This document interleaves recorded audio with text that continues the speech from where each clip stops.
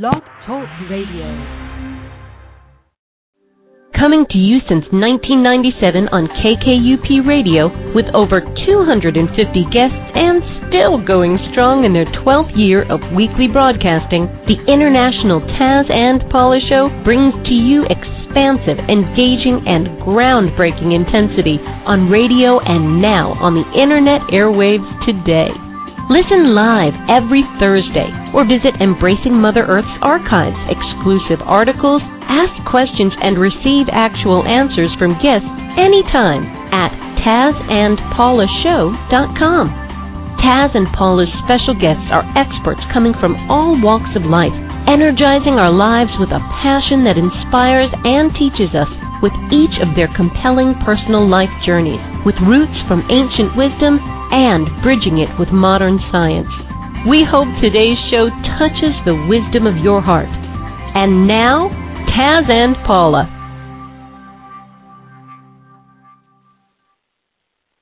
Well, good morning, everyone. We have such an exciting guest this morning. His name is Rabbi Wayne Dosick, Ph.D., D.D., the author of The Real Name of God, Embracing the Full Essence of the Divine, is the founder and spiritual guide of Elijah Minyan in San Diego, California.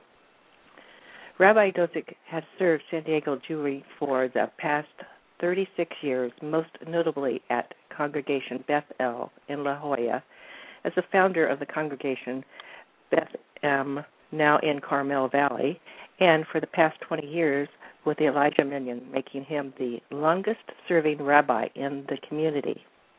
And for more than 17 years, 1988 through 2005, Rabbi Dosick has served as an adjunct professor and visiting associate professor at the University of San Diego, teaching the only courses in Jewish studies at the Catholic University. You are now listening to the International Taz and Paula Show, and I'm Paula. And I'm Taz.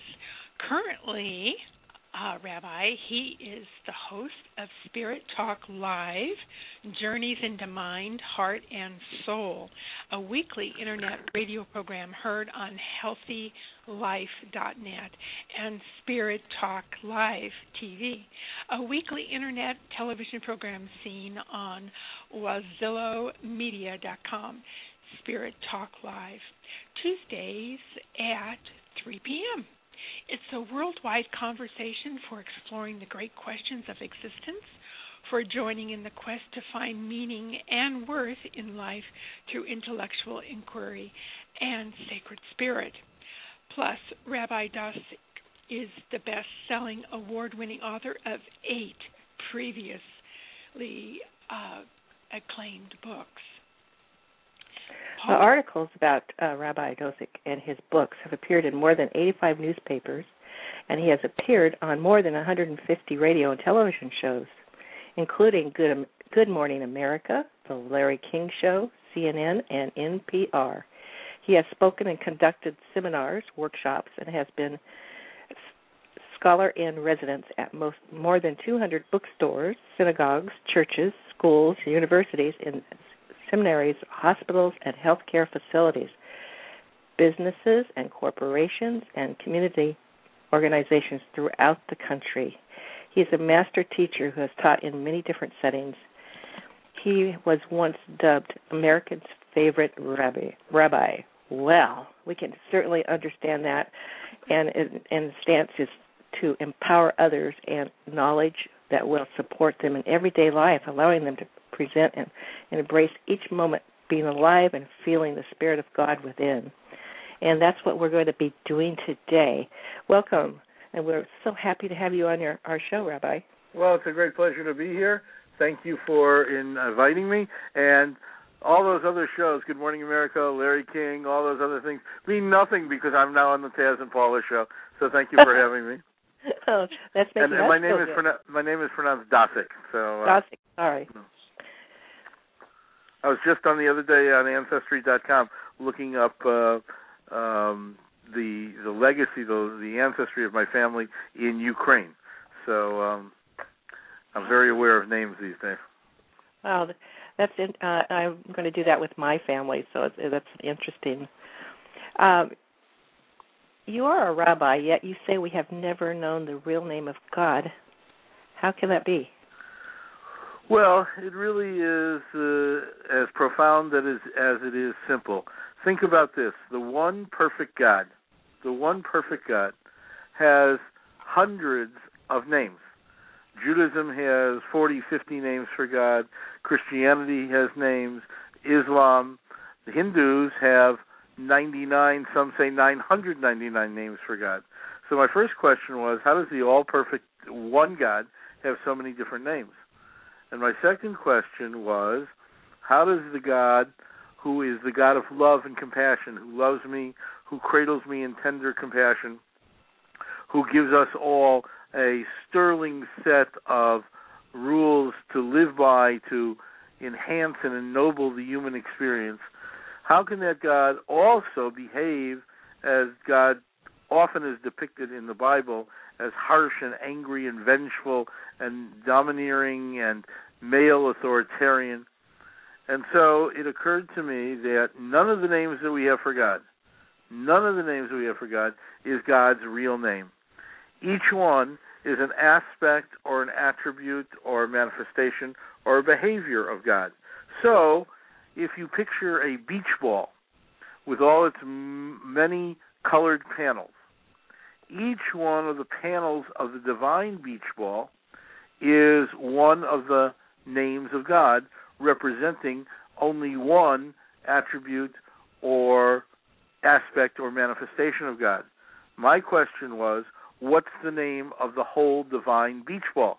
What's the name of the whole God, the totality of God? And I wondered if I could go back into the Bible itself and find that name hiding there in plain sight for all these years, just waiting to be discovered, and I found it. Wow. Well, you really hit on a real good subject. I'm so glad that you brought that up, because I've always thought to myself, I don't imagine God as being angry. I imagine him as being loving, and so you just really brought that forth. That was beautiful. Thank you. Well, him and her, because if it's the whole beach ball, then God is the everything of the everything, the totality of God. So God contains both male and female, right and wrong, good and evil, justice and mercy. And so God then says to us, you, my children, who are created in my image, you have everything within you. So within you is good and evil and right and wrong and justice and mercy and male and female. So it is the totality, the wholeness. Jung understood this 100 years ago when he talked about the archetypes within, and we understand it now, understanding that God is the everything of the everything. Everything is God, and we are of God. Well, I mean, you have to have the dark side and able to see the light side. That's what some say, absolutely. Mm-hmm. So what is the real name of God? Well, the real name of God is Anochi. It's one of those words, like Hanukkah or Challah. But if you don't have the Jewish, then you can say like Johann Sebastian Bach, Anochi. Anochi is usually translated as I. But Hebrew has another word for I, which is the small self, the ego self, the personal self. This I is the fullness, the totality, the wholeness, the completeness of everything. And the word is used 359 times in the Bible, and every time it is in the voice of God, it is when the wholeness of God is vital to the teaching or the event. No one aspect or attribute will suffice, but the entirety. And it's also used in the voice of human beings. When a human being says, how do I come into the fullness of my God self? How do I touch God within me? Now, the amazing thing about the word Anochi is that Hebrew has, as many other languages have, what we call gematria. That is, each Hebrew letter stands for a number. So like it's saying A is 1 and B is 2 and C is 3. So if you add up the number of the letters in Anochi, it adds up to 81. And 81 is an 8 and a 1. It's a 9. And 9, according to all the universal numerologists, is the number of wholeness and completeness. So the very word itself contains the idea of wholeness and completeness.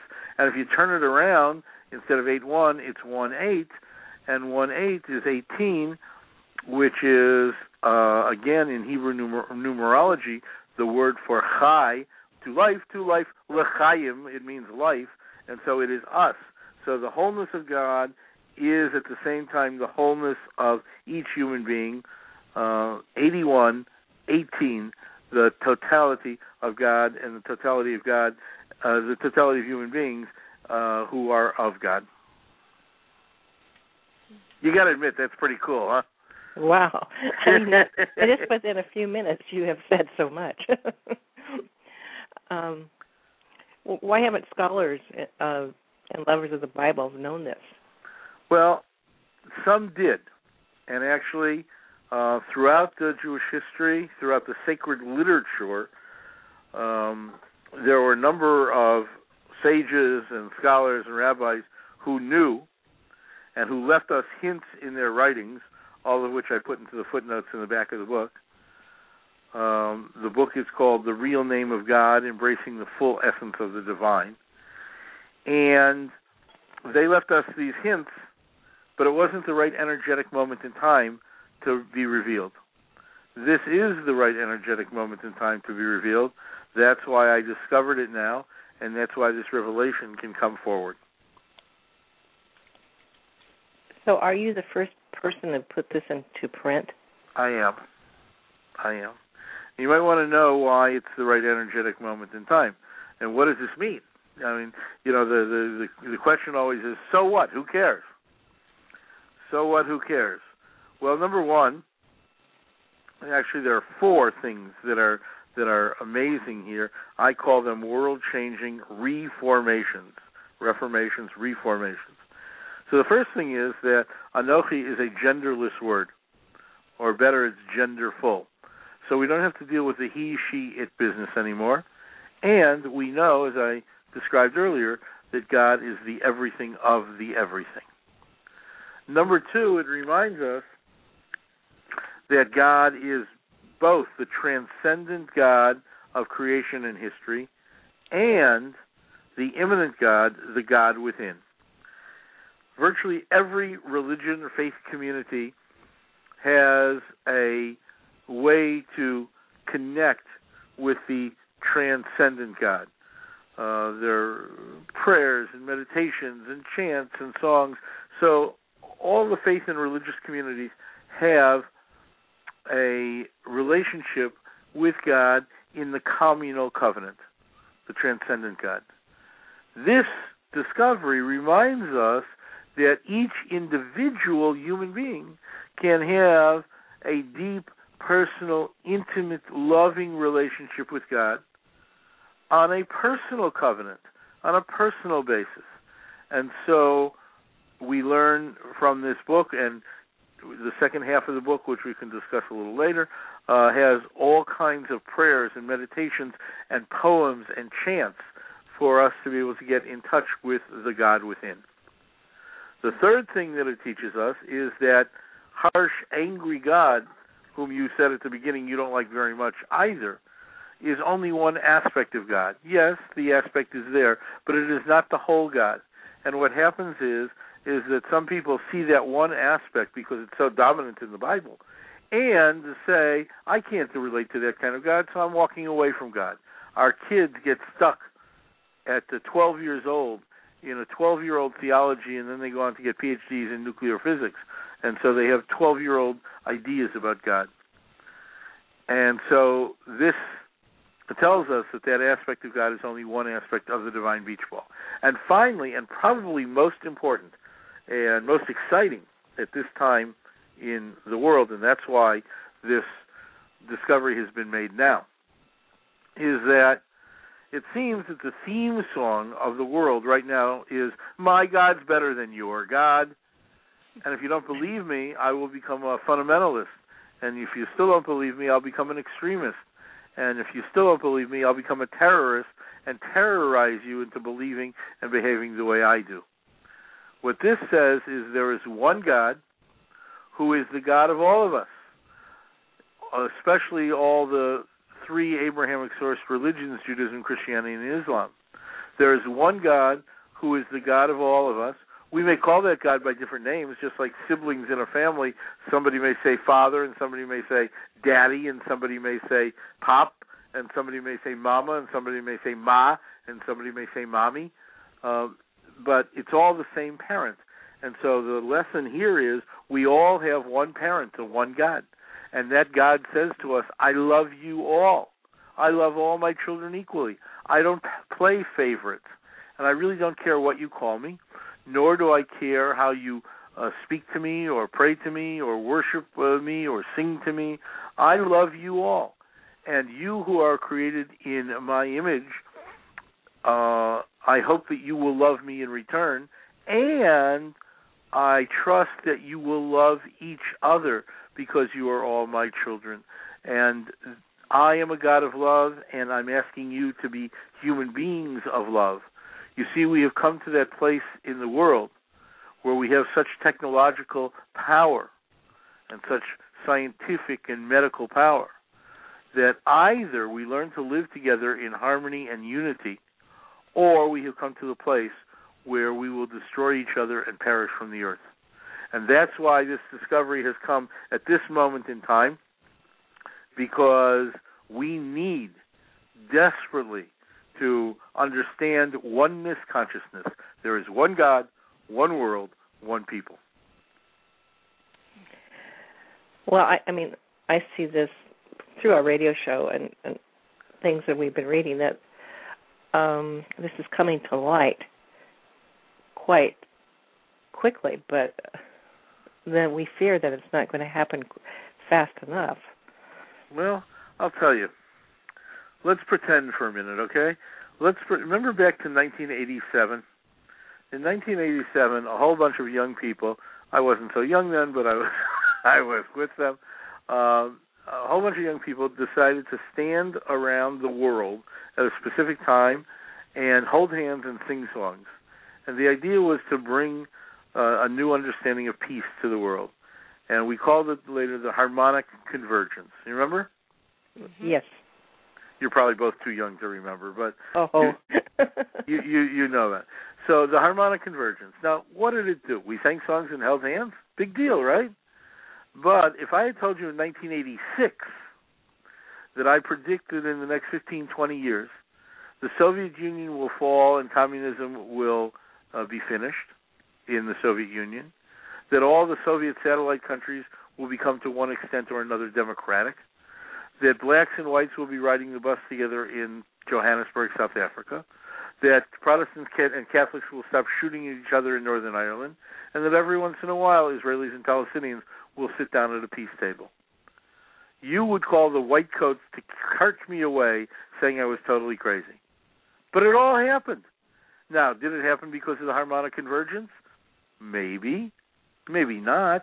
But maybe because oneness consciousness was raised. Somebody said to me once, you know, Rabbi, I've been to a number of Jewish services, and you Jews pray 3 times a day in a formal service, and each one of those services contains a prayer for peace. You've been praying for peace 3 times a day for millennia now, and there's still no peace. So isn't your prayer worthless? And I said, you know, if everybody on earth prayed for peace at the exact same moment, for that moment at least, we'd have peace. And so there is so much at stake now, and that's why I believe that this discovery, this revelation, has been given over at this time in human history.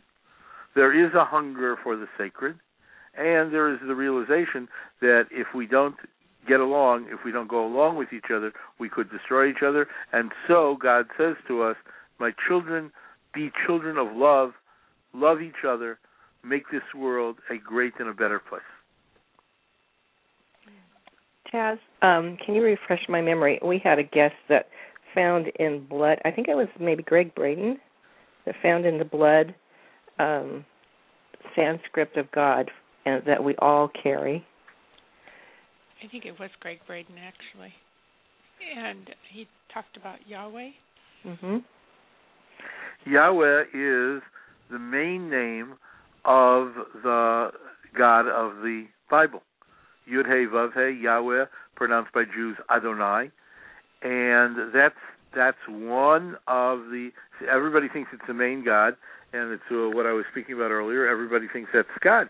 But this discovery tells us that Yahweh is only one aspect of the whole God. Now, I don't doubt that we all carry DNA of being children of God. There's no question about that. But Greg was getting it. He just didn't go far enough. And my good friend Jonathan Goldman, who is one of the great, uses sound for healing, wrote a book and a CD about the name of the sound of the name of God. He too thought that the name was Yahweh. I was just on his radio program the other day, and he agrees with me that he had it up to a certain point, and that this discovery of Anochi goes beyond it. And that's why I wrote The Real Name of God, Embracing the Full Essence of the Divine, so that everybody could know. Well, you say that the name of God is spoken both in the voice of God and the voice of human beings. Right. What do you mean by that? Well, as I alluded to earlier, human beings are trying to seek their God self, the God within them, to touch the God within. So, for example, when Cain kills Abel, God says to Cain, "Where are you?" Now, what a silly question. God doesn't know where Cain is. There are only 3 people on earth. He couldn't have lost them, right? So it's not what he meant. It's not what he, she, God, Anochi meant. What Anochi meant was, what's happening? Where are you, man? What's going on? So Cain says, am I, Anochi, am I my brother's guardian? Cain didn't know the rules of earth. Cain didn't know that hitting somebody with a rock or pushing somebody backward to fall could result in the cessation of life. He had no idea. So Cain is saying, how do I come into the God within me? How do I touch that God? And how do I understand that I'm responsible for anything greater than myself? Another example is, you remember the story of Rebecca. She was barren, and she prayed and prayed to get pregnant. Her husband Isaac prayed that she should get pregnant. So finally she gets pregnant. And the account is that she has twins in her uterus. And the twins struggle with each other. These are the twins who will eventually be born and be called Jacob and Esau. So she's struggling in this pregnancy, and she's afraid she's going to lose the pregnancy. And she says, Im Cain, if this is so, Lama ze Anochi, what am I? What is my God self? Because in those days, of course, women weren't radio hosts. Women bore children and were mothers. They were wives and mothers and baby machines. That was the place of woman on earth. And she's saying, if I can't be a mother and give birth to these children and mother them, then what's my God self? What am I doing here? Why do I have any purpose in earth, in life? And so over and over again, when we see the word Anochi in the voice of a human being, it is when that human being is saying, how do I touch God within me? How do I get in touch with the being of God within me, with my God self? Now, you'll say to me, maybe you will, maybe you won't, but I'll respond anyway. What do you mean God within? Well, it goes like this. When Adam came into this world and was what we call the metaphor of the first human being. So how did he become a living, animated human being? God breathed the breath of God into him. After all, what makes this lump of chemicals that's you or me worth a couple $100 on the open market? What makes us living, breathing, animated human beings? It is the breath of God. God breathes into us and we become alive, and when it is time to die, God takes away our breath and we return to the dust. So, within us is the breath of God. That's what gives us life. So later in the book, in the second half, when we have all these chants that people can use in order to be in touch with the immanent God, the God within, one of those chants is the Hebrew word ruach, one of those words again, which means breathing. It means the Spirit of God, the breath of God. And so we have a little chant. If you've been snorkeling, anybody ever been snorkeling? Taz, Paula? Yes. So you know, what do you hear? You hear your own breath, yes? Yes. You hear your own breath when you snorkel. So if we are aware of our breathing, the Buddhists get this when they talk about mindful breathing. If we are aware of our breathing, we must be aware that it is God's breath, and God is within us. So this little chant helps us remember that it is the breath of God. You can even hear the whoosh of the air in the chant. It goes, Ruach, Ruach, Ruach, Ruach, Ruach, Ruach,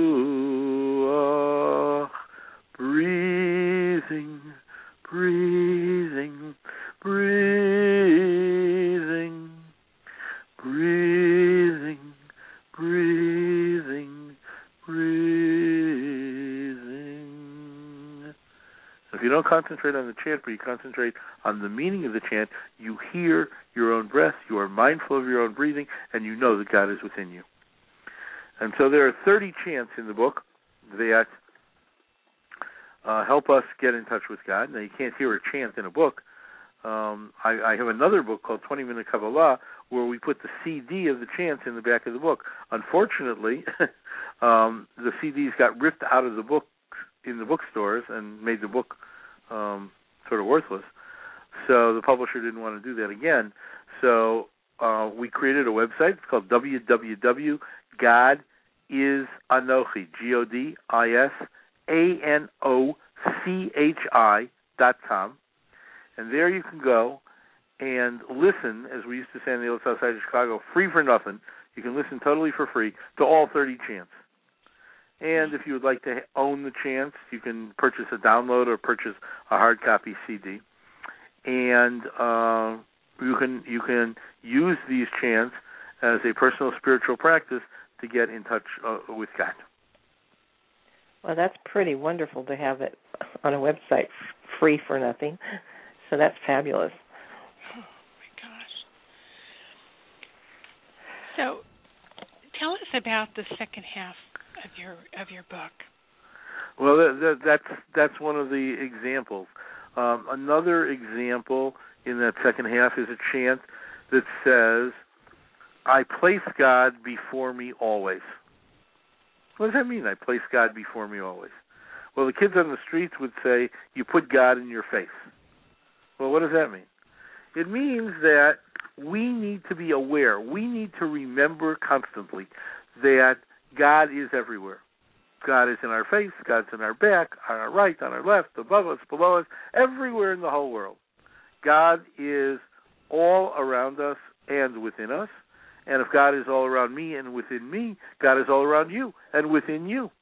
And so when I go into the bank and I have to stand in an incredibly long line because the teller is so slow, or I go into a convenience store and the teenage clerk can't make change for a dollar bill without using the computer, or some guy cuts me off in traffic, I could become very angry. I could become very frustrated. I could pound the steering wheel or yell at that teenager. But by remembering that God is before me always, I remember that just as I'm a child of God, that clerk, that other driver, the teller, is a child of God. And if I yell at him, if I yell at her, I diminish his or her God self, his or her godness. And if I diminish his or her godness, I diminish God. And I diminish my own godness. And so having that chant reminds us that we are all children of God. And, the more we treat each other as children of God, then I can't cheat you in business. And I can't say that your ideas are worthless or don't have any validity because you're a child of God. I'll tell you a story, if I may. I grew up on the southeast side of Chicago. Bad Leroy Brown and me, the same neighborhood.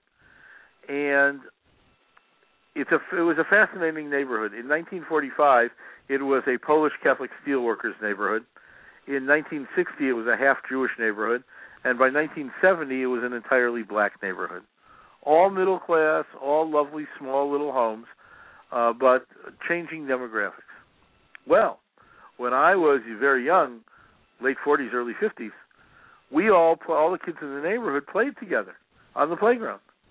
And then, kindergarten time, I went to the local public school, and a bunch of my Catholic kid friends went to the local parish school, St. Mary Magdalene, where they learned from their priests and nuns that I, Wayne Dosick, had personally killed their Lord. And by the time I was 8 or 9, I was being beaten up on a regular basis because of that. Fast forward 40 years or so, 50 or whatever it is, and I am a rabbi on a faculty of a Catholic university, teaching the only courses in Jewish studies in the Department of Religion and Theology, working with the late and much lamented Monsignor for Mission and Ministry to create an all-faith service where once a year representatives, clergy, lay people of every faith came to the church on campus, each to pray in his or her own language, in his or her own words, the words of each individual and different faith tradition. I preached myself from the pulpit of the Immaculata, standing next to a statue of Jesus. And one of my closest and dearest friends, most intimate friends in the entire world, is a Jesuit priest. Now look what's happened in 50 years. Utterly, completely, totally amazing. We can give great credit to the twinkle-eyed Pope, John the 23rd. And if the Spirit really moved them, and if the initial behaviors are fulfilled, this new Pope, Pope Francis I, may have just that kind of spirit. What does it mean? It means that enemies for 2,000 years, the Crusades, the Inquisitions, the pogroms, where Jews were slaughtered by Christians. It means that's over. It means that a priest and a rabbi can sit together and be great friends. It means that a rabbi can teach at a Catholic university and be honored and respected, not so much for my personal persona, but for what I represent. So if we can do that, we can do that with everyone, person by person, friend by friend, individual by individual, soul by soul. Wow.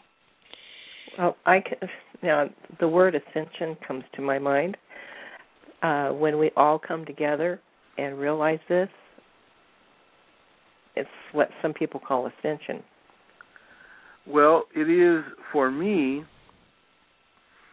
the coming of Eden on earth again. Now, Christianity calls it the second coming. Judaism calls it the first coming.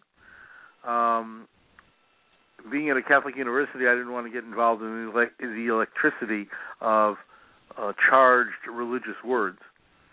So when I was a kid, I'm sure you did too. Remember playing hopscotch when you were a kid?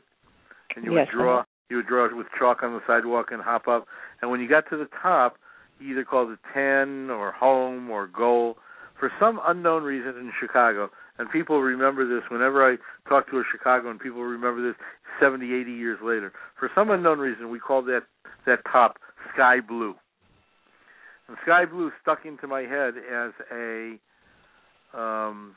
metaphor for that perfect world, Eden on earth. And a number of years ago, I wrote a book called Golden Rules, the 10 Ethical Values Parents Need to Teach Their Children. And I had an artist draw for me the meaning of that book, which was a pair of hands, parents holding their children, reaching up toward the rainbow, reaching up toward sky blue. And that becomes the image for me of Eden on earth, once again, of a perfect world. And so one of the chants in the back of the book goes, one God, one world, one people, one God, one world, one people, one God, one world, one people, Eden on earth. One God, one world, one people, one God, one world, one people, one God, one world, one people, Eden on earth. And that, of course, is the power and the promise of Anochi. Wow. I want to ask you, do you work often with children? And I'm thinking of younger children. And what is your response? I mean, what is their response to working with what you're doing, and how do you see them carrying forth your message when you're with them? Well, we work with children tremendously, and actually together, my wife, Ellen Kaufman-Dosick, and I wrote the book called Empowering Your Indigo Children. This wave of children who's being born into life on earth these days, these children are the paradigm shifters. They are coming in to help us move from the third dimension to the fifth dimension to Eden on earth again. And they are wise, and they are creative, and they are innovative, and they are energetic, and they are deep souls, look into their eyes and see into their soul, and they are wise far beyond their years. In their magnificence, they are bringing us, the little children will lead them. It's absolutely true. They are bringing us closer and closer to Eden on earth. Some of them, of course, sadly, their vision of perfection is slammed by this wildly imperfect world, and in their pain and in their pain from the dissonance, they act out and don't go along and don't get along, and we call these the indigo children who are in pain, and our book is spiritual healing processes for them. But the kids who are in their magnificence, they get this. They know it. They come. I had a young man who came into my office one day to have a healing session, and I always tell the parents to tell the kids to call me Wayne, because they don't need another doctor in their lives, and most kids don't know what a rabbi is. But in this particular case, it was a Jewish family in the neighborhood, and the mother wanted to be very respectful, so she told her son to call me Rabbi. So he walks in and he says, "Hey, you're a rabbi, right?" I said, "Yes." He said, "So that means you believe in all that Bible stuff." Well, I don't want to get into a deep theological conversation with an 8-year-old at that moment, so I said, "Yes, that's right." He looked at me and said, "You're a fool." And his mother said, "So what are you talking about? Don't talk to a rabbi." I said, "Really? Tell me why." He said, those stories in the Bible, they're not true. Some of them are true, but most of them are partly true, and the beginning of this story goes with the end of that story, and the middle of this story belongs with a different story, and on and on. I said, "How do you know all this?" He put his thumbs up in the air, and he said, "Hey, I just came from there. These were my bedtime stories." Wow. Wow. This young man was still warm from being with God, and he remembered more and more from the other side. So these kids get it, and for some of them, this is like ho-hum. I was in one audience giving a talk not long ago, and during the question period, one man stood up and he said to me, "Rabbi, I want you to know that you are a genius. You are a visionary genius, and what you have found here is going to change the world for good forever." I said, "Thank you very much." The next woman stood up and said, "Rabbi, you are a blasphemer." Well, I said, "Thank you very much," because, of course, when new ideas come into the world, whatever they are, religious, economic, cultural, educational, whatever they are, when old, comfortable beliefs, long-held beliefs are challenged, it can be very scary. So I understand that woman's response. But that's the response of adults. Indigo children, the young children, for most of them, this is ho-hum. They understand it, they know it, because it's their reality, and they just expect the world to catch up with them. How do you see them? How do you see this altering their parents when they come in this aspect? Maybe they're bringing truth into the home, or just on a regular loving basis. I mean, they're probably not preaching anything, like what someone older would do, but maybe they bring truth in a different way. What are you seeing with this? Well, these children have come to give us all lessons, and it depends on how open a parent is. Many, many young parents are pretty open and pretty understanding. Some young parents just follow the way they were brought up, and they're scared and they're challenged, and they don't quite know how to handle it. But the parents who have a bit of enlightenment, and one of the things I teach is spiritual parenting.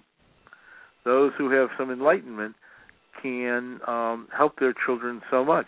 So I'll give you a quick example there. Let's say you're out for a walk with your child. You're in the park, and your 7-year-old says to you, your 5-year-old says to you, "Hey, Mom, look at that beautiful tree right there." Now, you have two choices. You could give the rational response. The rational response is, "Yes, what a beautiful tree." And I remember from my 5th grade class in trees and leaves that by the shape of the leaves and the formation of the trunk and the bark, that's an elm tree. You could do it that way. Or when your child says, "Hey, Mom, look at that beautiful tree," you can say, "What a beautiful tree, and what a gift of beauty God has given us. Thank you, God." Exact same scenario, two totally different approaches, and if you choose the spiritual approach, you will help your child hone his or her spiritual being. Well, our ancient cultures actually did that. Sure they did. I had a guest on my own radio program yesterday, Dr. Christine Page, who wrote a book about the power of sacred women.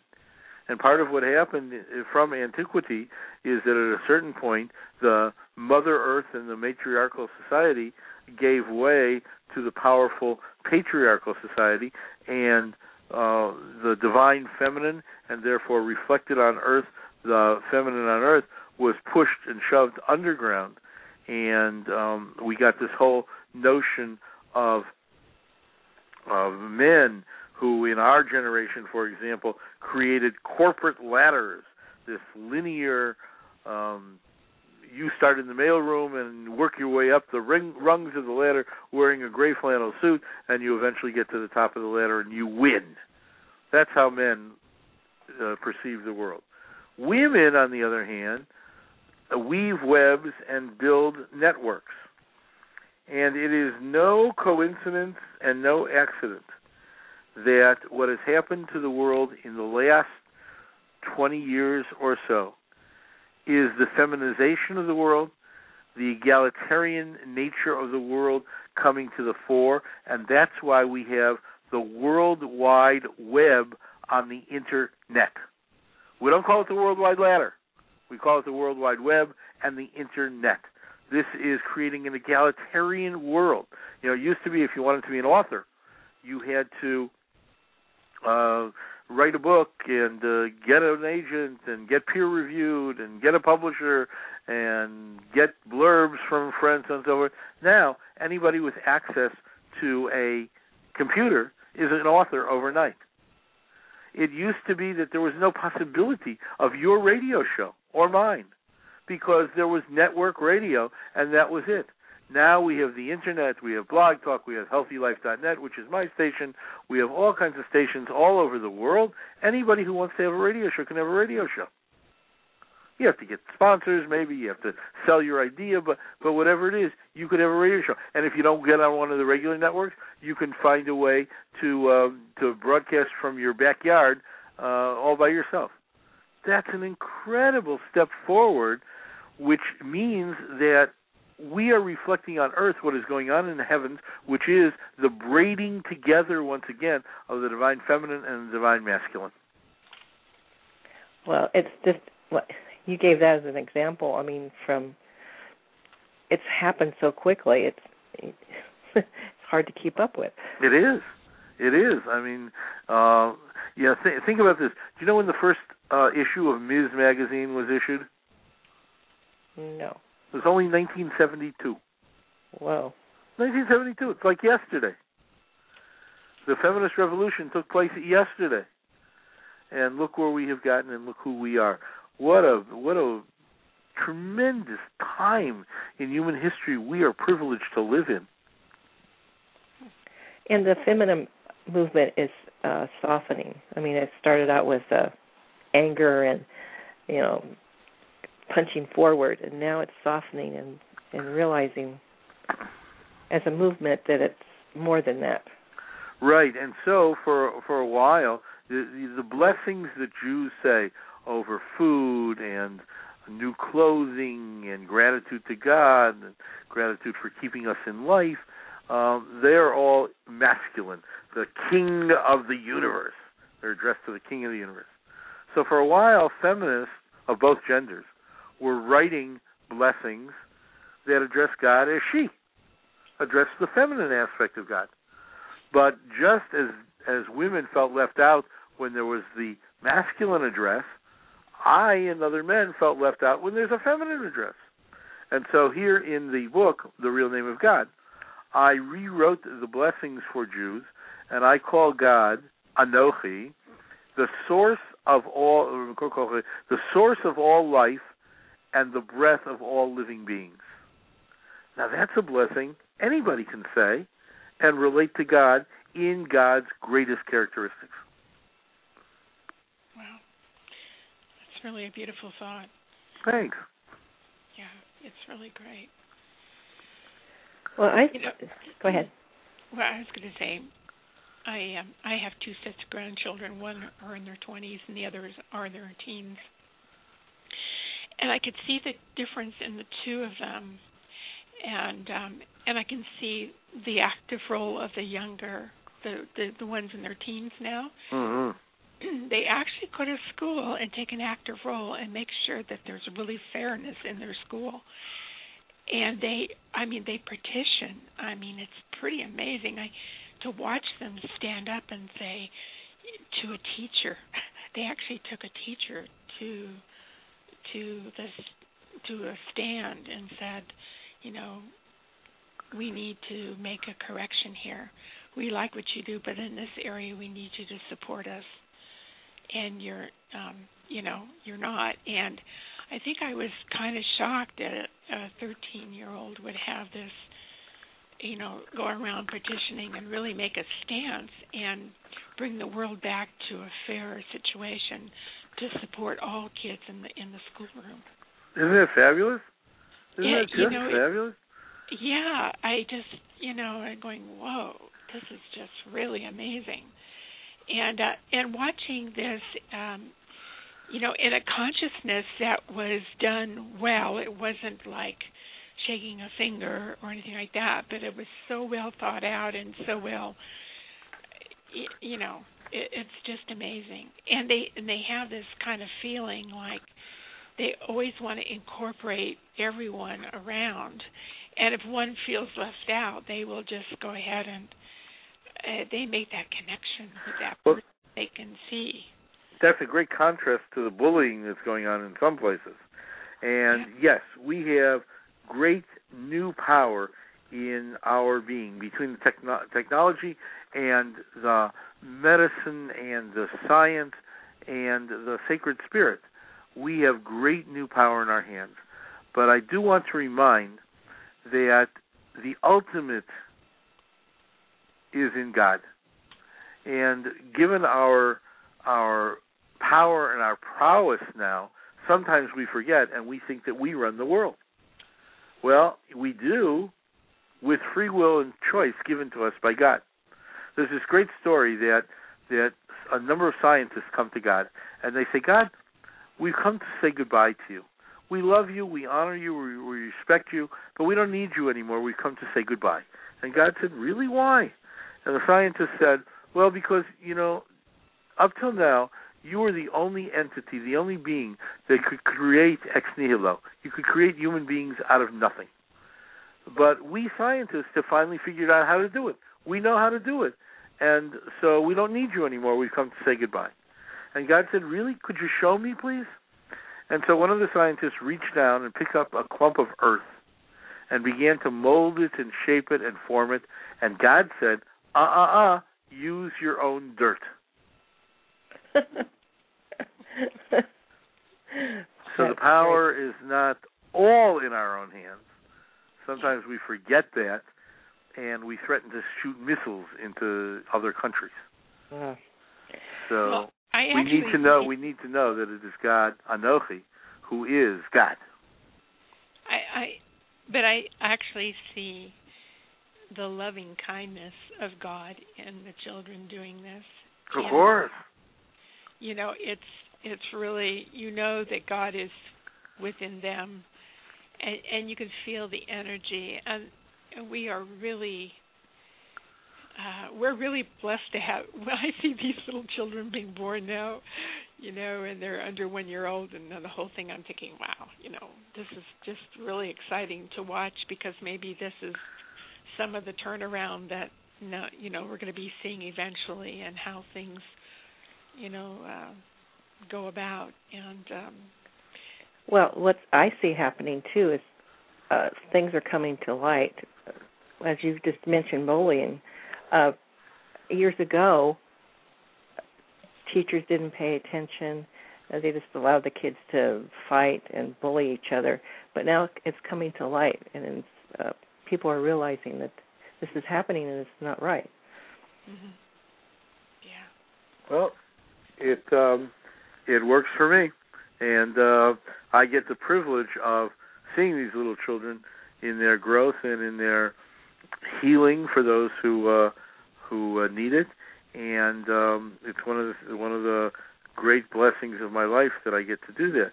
And at the same time, I tell parents that parents have to be more and more involved.